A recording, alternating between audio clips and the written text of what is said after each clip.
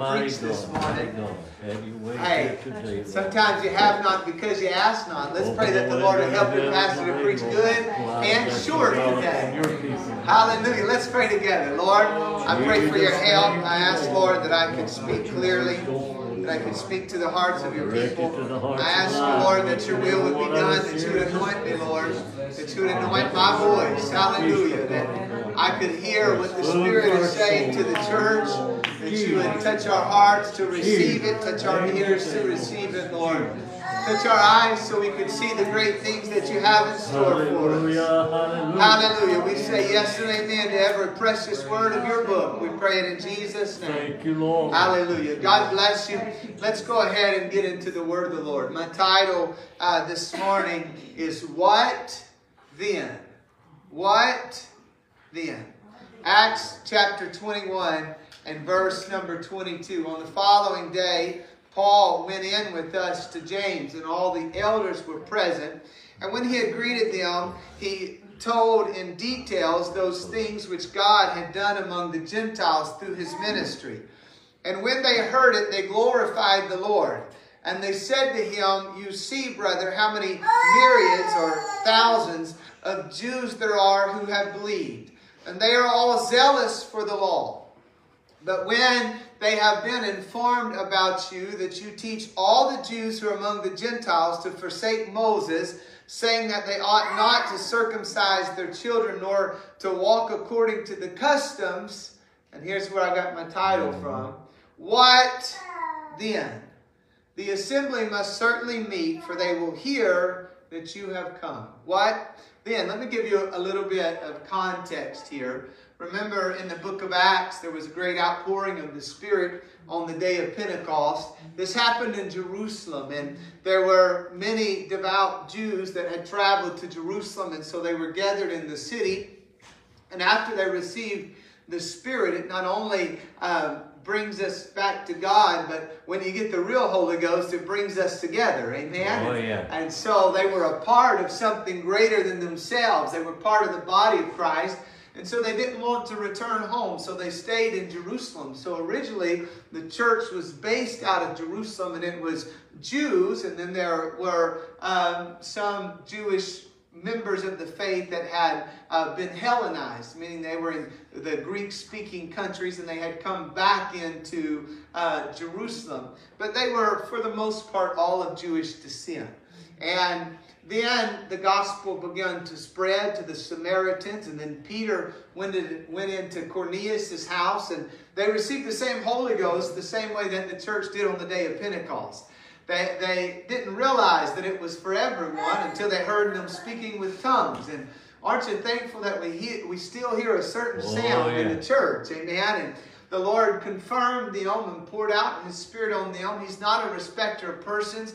The same promise that was for the church on the day of Pentecost, the same promise that came to the Samaritans, that came to Cornelius and his household, it's for you today. If He gave it to me, He'll give it to you. Oh, yeah. And so He poured out His precious gift of the Holy Ghost, and this opened the door of salvation to the Gentiles. That the Gentiles could receive the message from repentance unto life. And so Paul and Barnabas went out on their missionary journeys, and they went to the Gentile nations. And so this is the first we see the church really fulfilling the Great Commission and going out to all people. And it started in Jerusalem, and then to Judea, Samaria, and to the ends of the earth. They're carrying this gospel.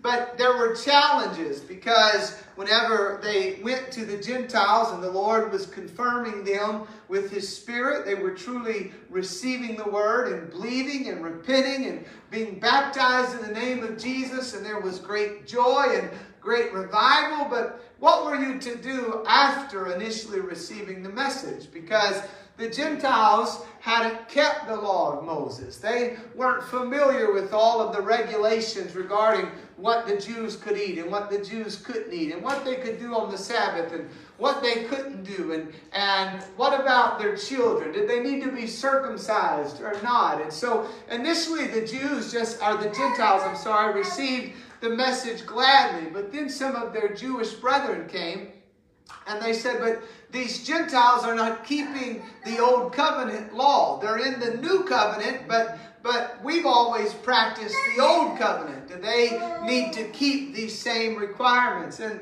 the dispute got pretty hot. So much so that Paul said, well, we're going to go back to the council and we're going to receive the wisdom of the brethren. And so they went back to Peter and James and to those that were leading the church out of Jerusalem, and they gave them their report. And whenever they heard that God had baptized the Gentiles with the Holy Ghost and how He was working among the Gentiles, and Paul stood up and made his case, what he understood from the Scripture, and then James spoke, and it was agreed upon by all the elders, and they decided we don't want to put more on the Gentiles than is required. That this covenant, this old covenant, was given to the Jewish people, and it was given for those that were under Moses, and so the Jews had continued in it, but this was not God's covenant to all men in every nation. And so they said, we're not going to put extra burdens on these new believers. And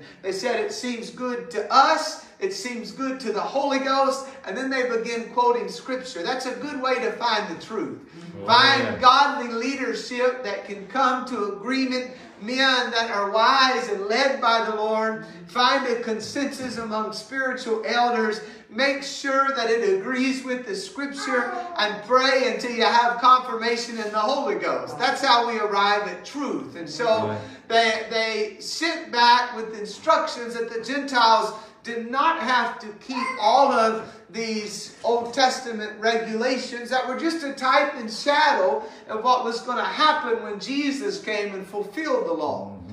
And so revival happened. The Lord confirmed their decision. That Paul continued on his missionary journeys and began to see just unprecedented outpourings of the Holy Ghost. Churches were established all throughout the world. But then he came back to Jerusalem. And there was a problem when he goes to meet with the elders. Not only had revival followed Paul where he had went, but they had had revival in Jerusalem as well. And since they had settled this issue some short time before, they've added to the church. And they haven't just added a family or two or 100 or two, but they've added thousands of new believers. I want to see that happen here. If He did it then, He can do it again. Amen? Amen. You receive that? He can do it again. He can add your loved ones, and He can add our neighbors. God's able to do it. They added thousands to the church. True. And they weren't familiar with the decision that had been made before. They weren't there when the church was seeking for direction. And so the elders, whenever they heard all that God was doing among the Gentiles, they celebrated. In fact, they enthusiastically received it. It says they glorified God when they heard the report. Paul was doing the right thing. Yes. They all thought he was doing the right thing. But then they said, what happens next?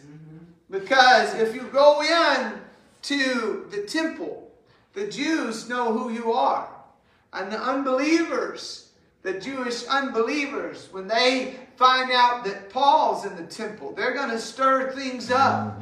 They're going to start talking about how you're not making people keep the law of Moses. They're going to say you're guilty of breaking the law. They're going to say that you've rejected the covenants and commandments of God.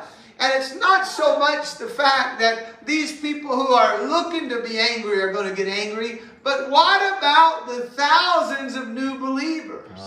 Those that aren't as established, those that don't have the same understanding of the liberty that they have in Christ. The elders knew what God had said concerning the law. They had already put it in writing. They knew what Paul preached, and they agreed with him. They approved of the Christian liberty that he had. They affirmed his message and his ministry. But they still didn't allow him to march into the temple and completely disregard the needs of his brothers and sisters. You can do it, Paul, but then what? Then what happens? And so they asked him They said, go through all the ceremonial procedures so that you'll be ceremonially clean. And then they said there's some men that have to pay a vow. And we won't get into all of that, but it's just an Old Testament thing, okay? And you would go to the temple to pay your vows. And so they said when they go to pay their vows, pay the vow for them and show that you're not antagonistic against the law. You're preaching to the Gentiles and you're preaching the message of salvation, but you're not intentionally against the law. So purify yourself and go with these men and pay their vow. Now, again, we need to consider who they're talking to. This is the great Apostle Paul. This is the one who, when the Judaizers came to the church in Galatia and tried to tell them, you've got to revert back to the law, Paul had very clearly spoken to the church. And he had written and said, if righteousness comes through the law, then Christ died in vain. Right. He knew what he believed. He knew that ceremonial cleansing didn't purify anyone in the eyes of God. Right. He's the one that preached that God didn't dwell in a tabernacle built by hands. It didn't matter that you were going into the tabernacle. That's not how you became clean. He knew all of these things weren't an end unto themselves, but they were preparing the people of God to have faith and receive Jesus Christ. And yet, he willingly took all of these steps that he knew were extra steps, unnecessary steps, things that he didn't have to do, things that God didn't tell him he had to do. He did it all before he entered into the temple. Do you know why he did? Because he wasn't just thinking about that moment. He wasn't thinking about what he felt, what he knew. It was bigger than just him. He was thinking about what happens next. When I exercise my liberty, what then? What then? We call ourselves apostolic. I'm glad we do, because it points us back to the apostles. The ones that Jesus prayed over, the ones that Jesus entrusted the church with, the ones that Jesus opened their understanding to all of the Scripture. And I try my best to seek the truth, and I believe the Lord's still revealing truth to us as I read the Bible and find new things, and the Lord opens our eyes to it. These men, God had opened their understanding so they could see how all the Scripture came together to speak of Christ. And so we try to pattern ourselves after the apostles. That's what I mean when I say apostolic. We want to have the apostles' doctrine. We want to continue in their practices. We want to experience what they experienced. We want to be what the early church was. I've seen things with my own eyes that you couldn't describe them any other way besides for miraculous. I read about it in the book of Acts, but I've seen miracles and conversions. I want to see them on the same scale that they did back then. We desire the apostles' power. Right. But you know, we need the apostles' wisdom as well. Yeah. Hallelujah. Oh, They stopped to consider the outcome of their actions before they hastily moved. They deliberated. They were deliberate in their response. They looked ahead instead of simply at what was directly facing them. Proverbs chapter 19 verse 2 says it's not good for a soul to be without knowledge, and he sins who hastens with his feet. Proverbs 21:5 says the plans of the diligent lead surely to plenty, but those of everyone who is hasty surely to poverty. You will make poor and even sinful decisions when you act hastily. it's true. Amen. Amen. Yes. James 1:20 says, the wrath of man does not produce the righteousness of God. Well, sometimes we get good and mad. We're just going to do something, aren't we? Yeah. Usually we're not good and mad. We're just mad. Because you tend to make bad decisions. You tend to say things you shouldn't say. You tend to do things you shouldn't do. You tend to overlook things you shouldn't overlook. Whenever you act hastily, whenever you act angrily, whenever you respond based on your emotions, and you don't think, then what? After I do this, what comes next? You know, Paul could have split the church by his knowledge. Paul could have said, I'm right, and I know I'm right, and you know I'm right. And he could have forevermore divided the church between the Jews and the Gentiles. That's right. He could have rejected the council. He could have rejected the wishes of the apostles. He could have said, you're a bunch of hypocrites. You know, it's easy to judge other people's motives harshly, isn't it? That's right. We give ourselves the benefit of the doubt, but we can judge other people very harshly. It would have been very easy for him to say, you're a bunch of hypocrites. You're too worried about the opinions of men. You need to stand for the truth. You're trying to impress these Jewish people. Yeah. You're afraid you're going to lose your position if you offend them. That's why you're so careful about offense. The truth is offensive, and he could have just marched right in and blown the whole thing up. He could have said, you're a bunch of compromisers. You yourself know we're not bound to the law. You're afraid to stand in the liberty God gave you. He could have said, you're legalists. People say all these things today, don't they? Yeah. You're just a legalist. You're getting me stuck, making demands on me that aren't salvational. I don't have to keep your requirements. I don't care about your stupid ceremonies. And if he had done all of that, he could have won the argument. Because what he was saying about the law was true. Maybe what he was saying about his brothers wouldn't have been, but what he was saying about the law would have been true. He could have won the argument. But I wonder how many souls he could have lost in the process. True. If he did what he wanted to do, if he did what he knew, if he was reckless, what then? What would happen to the church? What would happen to those that were young in the faith? What about Jesus' prayer that we would all be one? Doesn't that matter as well?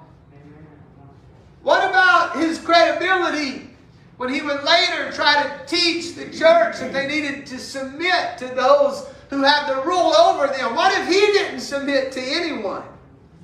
How credible would he have been when he tried to impart that important lesson to new believers himself? You know, too often we react without thinking about the consequences. That's right. Amen? Yes, amen. We react to what we want. We do what we want to do. I'm a grown man. I can make my own decision. We react to how we feel. We react to our sense of self-righteousness, self-justification. We respond how we feel that we have the liberty to respond when someone provokes us. We respond and we do what we want to do, and we don't do what we don't want to do. And as long as we feel like we haven't sinned, then that's good enough too often. Yeah. Is this a heaven or hell issue? Prove to me. Prove it to me. Give it to me black and white that says that I can't do this. You know, 12 times in the gospel, the Pharisees, a lot of people think of the Pharisees, they say you're being a Pharisee if you try to commit your ways in any way to the Lord. If you try to please the Lord and you're careful about what you watch and listen to and how you conduct yourself and how you dress and what you say, and you're just trying your best to be a good ambassador of Christ, and people say, well, you're such a Pharisee. You're so worried about the law. You're a Pharisee. They've got it all backwards, you know. Many times you can be a Pharisee by seeing what you can get away with. Yeah. By trying to get the letter of the law and saying, well, is this heaven or is this hell? Instead of thinking, where's the heart of God? And is this wisdom? And is this pleasing? And does it edify? But when you make it just about you and just about your salvation and just about what you can do or what you can't do. You know, there were 12 times in the Gospels, and I may have missed some. I was going through quickly this morning, where I found the Pharisees in their disputes with Jesus said either, is this lawful or this is not lawful, when they accused him. And they were treating the Word of God not like divine revelation of God's wonderful plans for them, but they were treated simply like a rule book, like a checklist. And everything had to be on the checklist. They were so focused on the letter of the law, and certainly we want to keep the Lord's commandments, but they were so focused on the letter that they missed the heart, the intent of the law. You can almost hear Jesus as he was exasperated with them when he said, is it lawful to do good on the Sabbath? He's like, I mean, what's your law say? Is it okay for me to do something that's pleasing to God today? Like that first generation, you can end up lost if all you fixate on is, can I do it or can I do it? If all you fixate on is prove that it's right, that it's righteous or that it's unrighteous, prove that this will condemn me or that it won't, prove that this is a mortal sin and I'm fallen from the faith, because if you can't prove that, I'm going to go as far as I can go. That's the attitude of a carnal generation. True. Paul in 1 Corinthians chapter 6, verse 12, he says, all things are lawful for me, but all things are not expedient. They're not helpful is what that means. All things are lawful for me, but I won't be brought under the power of any. And then a few chapters later, he says it again in 1 Corinthians chapter 10. All things are lawful for me, but not all things are expedient or helpful. All things are lawful for me, but not all things edify. Let no one seek his own, but each one the other's well-being. That's right. And our serving the Lord, you've got to ask yourself, what happens after I make this decision? What then? Just because I can doesn't mean I should. That's right. I had a youth leader that gave me some great wisdom. He said, when in doubt, go. It's amazing the heartache you could save yourself from if you would just not when you're in doubt. It's true. The question Paul asks, if I do this, can it bring me under its power? And then the second question he asks is, does this edify other believers? We see this here in his letter to the Corinthian church. A lot of their issue was that they had come out of idolatry and they were still in a pagan culture. And so one of the issues he addresses repeatedly is about meats. And it seems like a silly issue to us because we're so far removed. But it was a very controversial issue at the time. And some people were very convicted and other people were offended. And some were adamant that they had the liberty to eat certain meats. What's he talking about? Well, the temples, the Corinthian temple served almost like a butcher shop.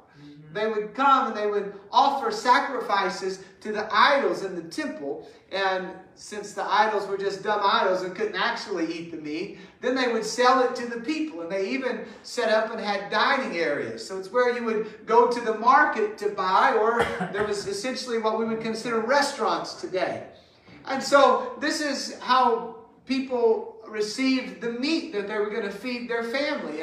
And so then there was a question. Once you've come out of idolatry and you know those idols are nothing, could I go back and buy meat? And some people said, well, of course I can. I'm not doing it to worship. And then others that were new to Christianity felt convicted even going back into that place. That's right.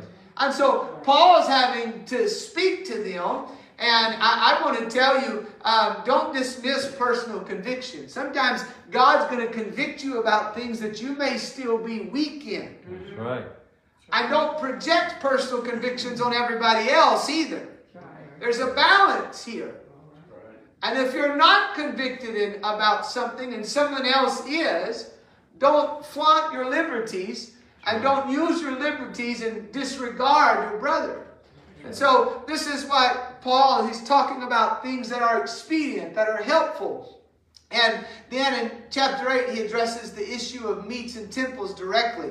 He said, food does not commend us to God, for neither if we eat are we the better, nor if we do not eat are we the worse. So his opinion on this is, you know idols aren't real, so if you want to go and buy your beef jerky at the temple in Corinth, then go ahead. But then he says, but beware, lest somehow this liberty of yours become a stumbling block to those who are weak. Mm-hmm. He says you can do it, but then what? Beware. Verse 11, he says, because of your knowledge shall your weak brother perish, for whom Christ died. But when you thus sin against your brother and wound their weak conscience, you sin against Christ. Therefore, if food makes my brother stumble, I will never again eat meat, lest I make my brother stumble. That's right. Wow. Then what? If you act hastily and you offend someone, he's just said this is not a sin. But then he says if you act hastily and you offend someone else and you cause them to fall from Christ, you've sinned against them and against Christ. He's not talking out of both sides of his mouth. He's asking them to have discretion and wisdom. You know that this is not ungodly. But if you know someone else is not able to handle your liberty, then you choose to restrain yourself. Yeah. Consider the outcome of your decisions. It's just two little words. Then what? And if we could all consider that, it would go a long way to the body of Christ being united. That's right. It would go a long way to settling discord. What then? What happens after I make my decision? Not just can I, not just can't I, not just I want to or I don't want to, but after I make my decision one way or another, have I stopped to consider what happens afterwards? If I act hastily, if I have my own way, is the reward worth the risk? What then? And if we can learn to stop to consider the what then, we'll spare the church heartache, we'll spare the church offense, and you also, if you can learn to practice that in your life, you just might save your soul. James chapter 1, verse number 14 says each one is tempted. Have you ever been tempted? Yeah. The Bible says you have. Each one has been tempted. Yes. When he is drawn away by his own lust or desires, and he is enticed. And then it says when this desire has conceived, it's going to give birth to sin. And sin, when it's full grown, when it's finished, it's going to bring forth death. And so he says, don't be deceived, my beloved brother. A lot of people are deceived because they're not sinning right now. And they're ignorant to the direction they're headed. Because they can justify where they're at right now, they've missed the fact that direction is just as important as location. Right. And they're walking away from God. They're walking away from the will of God. They're walking away from righteousness and holiness, even if they haven't yet crossed that threshold that we call sin. Right. Yes. They began to desire something other than the things of God. You see, the what then or the then what doesn't just apply to the church, but to us individually when temptation comes. When we're making our own decisions that are ours to make. When you're making decisions that I can't say, don't do that, it's wrong. But yet for you it might be leading you away. It just might be wrong for you. True. You may not have any peace in certain environments. And it may not be wrong for everybody, but you're weak in that area. It's wrong for you.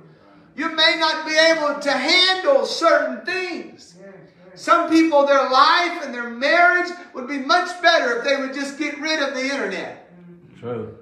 Some people, their entire life would be better. They would be much more productive if their phone would get a little dumber and they could get Facebook off of it. Or whatever other social media gets them mixed up. Right. That's so true. But I can't preach against everything because you're weak. Come on. Amen? Come on. And so there's some things you've got to look at your life and say, if I continue on this, what happens next? Is this good for me or is it bad? We all know where we want to go, but I'm asking you, what path are you on? You've got to consider the end of the matter. Yes. That's wisdom. There's a saying, and I'll probably get it wrong, but it's something like this. When you get where you're going, where will you be? When you get where you're going, where will you be? Years ago, there was a country song, and I only listen to gospel music, but something is wrong with my brain. If I hear a song in Walmart, I remember it to the day I die, and it can play at any time. It's like a broken jukebox. It just skips around, and I know every word to every song. I don't know any of them in order. Even church songs I've sang all my life. There's a glitch somewhere, but music just stays with me. And as I was looking at this, I remembered a song I heard years ago. I didn't know who sang it. I couldn't tell you when I heard it. But it was a country song that actually had a good message. And so I looked it up. It's called Then What. I'm going to read you a few of the words here. It says, it starts out, he's singing about his friend. He said, I've got a good friend who's got a good life. He's got 2 pretty children and a real nice wife. Yet he never seems quite satisfied. I said, I know what's on your mind, but you better think about it before you cross that line. The grass ain't always greener on the other side. And then he sings, then what? What are you going to do when the new wears off and the old shines through? And it ain't really love and it ain't really lust. And you ain't anybody's going to trust. Then what? What do you got? Where are you going to turn when you can't turn back for the bridges you burned? That's a good little message, isn't it? And then when you continue on, he says, when you're standing on the brink before you jump, you got to step back and think. There's a price for every promise you don't keep. And he concludes, he says, do what you want, do what you wish. It's your life, but remember this. There's bound to be some consequences sneaking under other fences. Then what? What's you going to do? Now, I know the song is speaking of marital infidelity. But the same message rings true for any temptation and unfaithfulness to the Lord. There is a pleasure in sin that lasts for just a season. Or nobody would be enticed by it. True. There's something when you can just let go of the rope and relax and don't have any self-control and don't constrain yourself any longer and don't step up and be man or woman enough to take care of your responsibilities. It might be nice for a day or two. Right. Or a week or month or even a year. But at some point, every dance, you've got to pay the dancer. There's a price to be paid for the decisions that you make. True. And the wage of sin, ultimately, the Bible says, is death. People make poor decisions because they're deciding today on things that they'll pay for tomorrow. Yeah. What then have you considered it? Esau traded his birthright because in the moment that was the best decision. Yep. He wanted food right then. But what about the what then? What happens afterwards? He couldn't go back once it was gone. It says he cried with bitter tears. And the author of Hebrews uses this story as a warning to us. It says, look carefully that you don't fall short of the grace of God and become a fornicator, become a profane person, become an idolater that's serving anything other than God and His will. Yeah. Allow bitterness to come into your heart. These are all the things that he's equating with making the same decision Esau made. And just like Esau, if you make the wrong decision now, you won't inherit the blessing later. What then? What about the rich man? Jesus warned us about a rich man who worked all of his life and was blessed in the things that he did. And he was in pursuit of security. He was in pursuit of comfort. And he finally felt like he had attained enough. He hadn't had time for all that religious stuff. He didn't have all that time to spend seeking after God, because you can't spend that. He wasn't thinking ahead. He was thinking about what he could use right now. Yep. And he might have planned to settle all that in the future. But he couldn't use it right now. So he got what he wanted to get. And then he found out he had got the wrong thing. Because he died. And God said to him, fool. Now, I know the Bible says for us not to call anybody a fool, but if God calls you a fool, you are a fool indeed. That's right. God said, you fool. You couldn't see past your own nose. You couldn't see past the moment you were living in. This night, your soul is going to be required. And then who's going to spend all those things you've got? What are you going to do with all the things you got your grubby hands on? You laid up treasures for yourself, and you're not rich towards God. It makes sense now, but what about then? Hallelujah. We've got to consider these things. Oh, yeah. Just like that rich man, we all have an appointment that we have to keep. Hebrews chapter 9, verse 27 says, it is appointed for men once to die. And after this, the judgment. And this is the ultimate what then question. Oh, yeah. Based on the decisions we've made down here, what happens then? What happens next? When I breathe my last tear, then what? When all my deeds are done, when all my decisions are made, as a tree falls, that's how it's going to lay. There comes a point where I can't move from where I'm at. And then, what? Yep. Are you saved this morning? Oh, And are you sure? hallelujah. He continues after saying it's appointed a man once to die, and after this the judgment. He gives us the answer. If your then what has a question mark at the end instead of an exclamation point, then you need to know and have it settled what happens next. He gives us the answer. So Christ was offered once to bear the sins of many. To those who eagerly wait for him, he will appear a second time apart from sin for salvation. If you are unsure when I say, are you saved? The only answer is Jesus Christ. That's right. He holds the future. He's our only hope of salvation.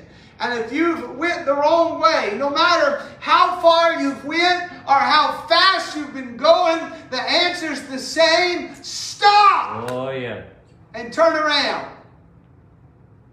Stop and turn around. We call that repentance. Turn to God. 1 John chapter 2, I know that I'm looking at a church full of precious saints, but there just might be someone who's drifting away. I want to stop you today before you get any further. 1 John chapter 2, verse number 16 through 17 says, for all that is in the world, whatever it is that's alluring to you right now, all that's in the world, the lust of the flesh and the lust of the eyes, and the pride of life, it is not of the Father, but is of the world. Yes. And the world is passing away, and the lust of it. But he who does the will of God will abide forever.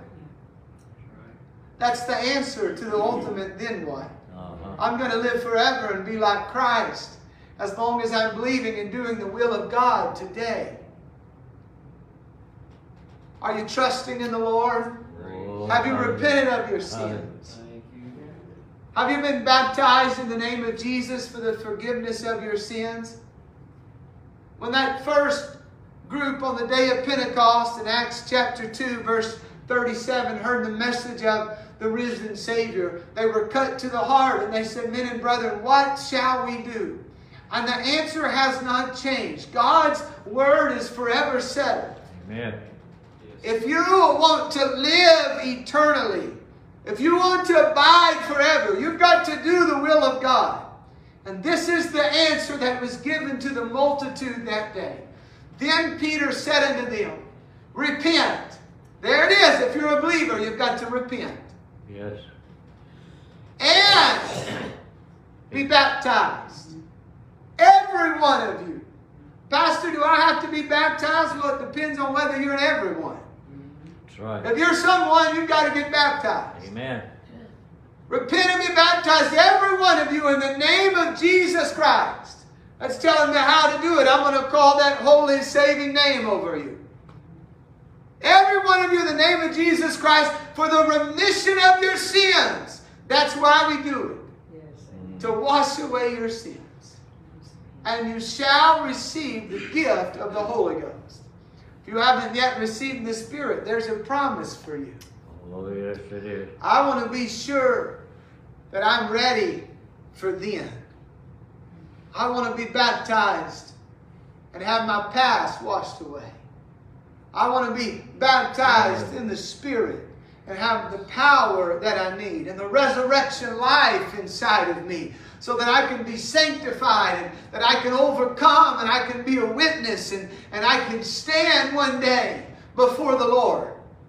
That same Spirit that was in Christ, that's what I need dwelling inside of me. That's why He gave us the promise. He knew that we needed it.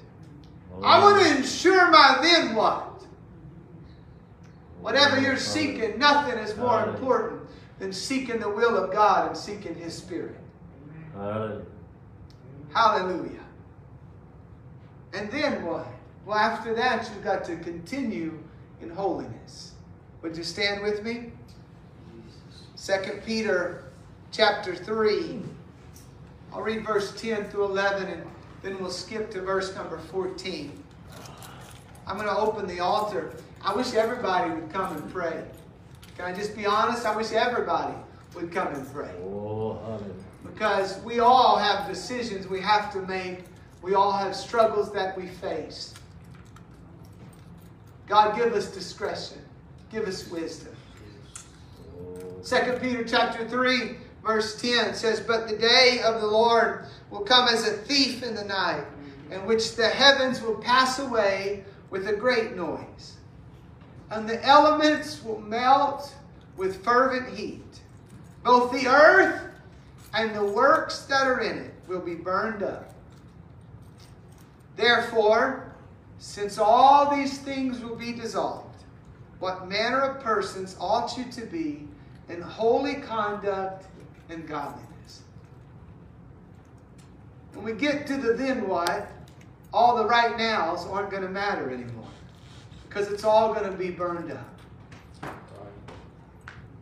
And so what manner of person should we be? Verse 14, he says, therefore, beloved, looking forward to these things. I'm looking ahead to what's next. I'm living for the next world, not this one. Looking forward to these things, be diligent to be found by Him in peace, without spot, and blameless. If that's not your testimony this morning, or if there is any question at all, you better take care of it now so you'll be ready then. Oh, yeah. Are you without spot and blameless before God? Hallelujah. I'm opening the altar. I wish you would come and let's seek Him diligently. You can kneel at the chairs. You can come and stand. You can sit on the floor. I don't care what you do, but I want you to get alone with the Lord. And I want you to respond to His voice. If God is speaking to you and you've made some decisions that you need to turn away from, right now is the time to do it. If there are things you need to surrender to Him, right now is the time to do it. If you've never repented, don't let this day go by. If you've never been baptized, I've got fresh water and it's warm. Today's the day of salvation. Take care of it today. If you've never received the Spirit, right now is the time to start asking, Lord, baptize me with your precious gift of the Holy Ghost.